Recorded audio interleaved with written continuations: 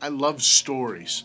My dad was a great storyteller. It's one of the things I miss most about him. But when Dad told stories about his days in the Navy, I was hooked. It's probably one of the reasons I enjoyed the book Extreme Ownership. The stories of how Navy SEALs lead and win simply captivate me. Now, the book is pretty earthly, coming from a soldier's point of view, you understand.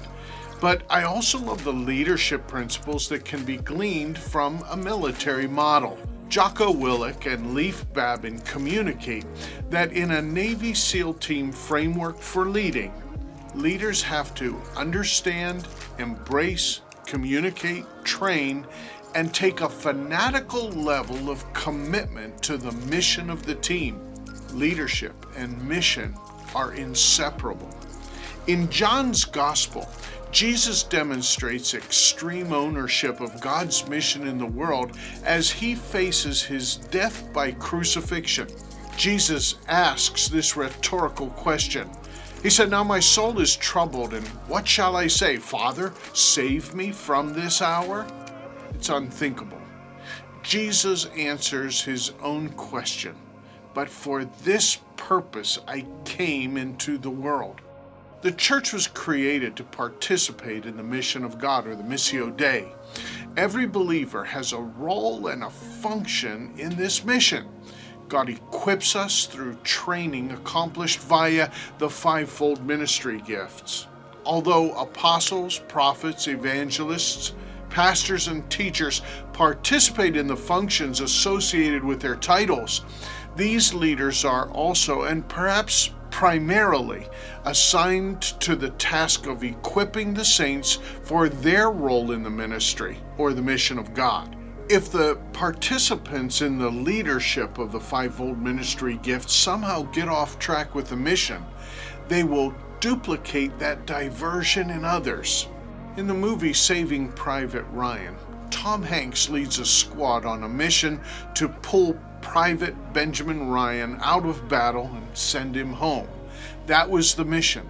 The movie's not only about harrowing bravery demonstrated by this squad, but the storyline inadvertently demonstrates what happens when the mission becomes distracted, debated, and even defied. Again, the movie is earthy, but it demonstrates the necessity for staying on mission. I read an article recently where the author expressed concern regarding compassion ministries. Can you believe it? The author was not standing opposed to compassion. He was simply stating that if feeding programs, for instance, become our mission rather than bringing people to a saving knowledge of Jesus Christ, then the expressions of compassion will have been a hindrance to the mission of God rather than a means for seeing it to fulfillment. So it is with all church activities.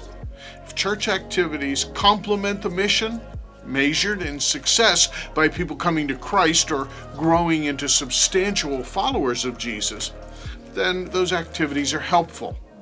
When activities or values compete rather than complement the mission of God, well, they need to be adjusted or perhaps eliminated. How do we evaluate our ministry expressions? Do we evaluate our ministry expressions? Do we take the time to evaluate if the things we do as a believer and as a church community are fulfilling the Missio Dei, the mission of God? We spend time, energy, and financial resources that are given to us by God. Are we stewarding these blessings in a way that God will one day say, "Well done"?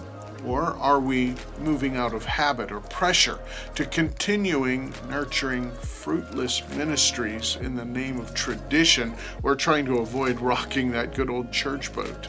So here's a challenge. Let's evaluate our calendar and our ministry checkbook.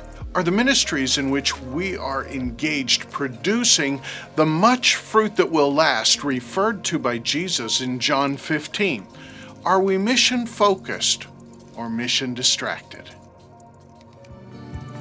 Thanks for listening, and we hope that you found value in this message. If you enjoyed this podcast, you can subscribe and share it on your social media to encourage others to tune in using the hashtag MyPendel. Thanks again, and God bless.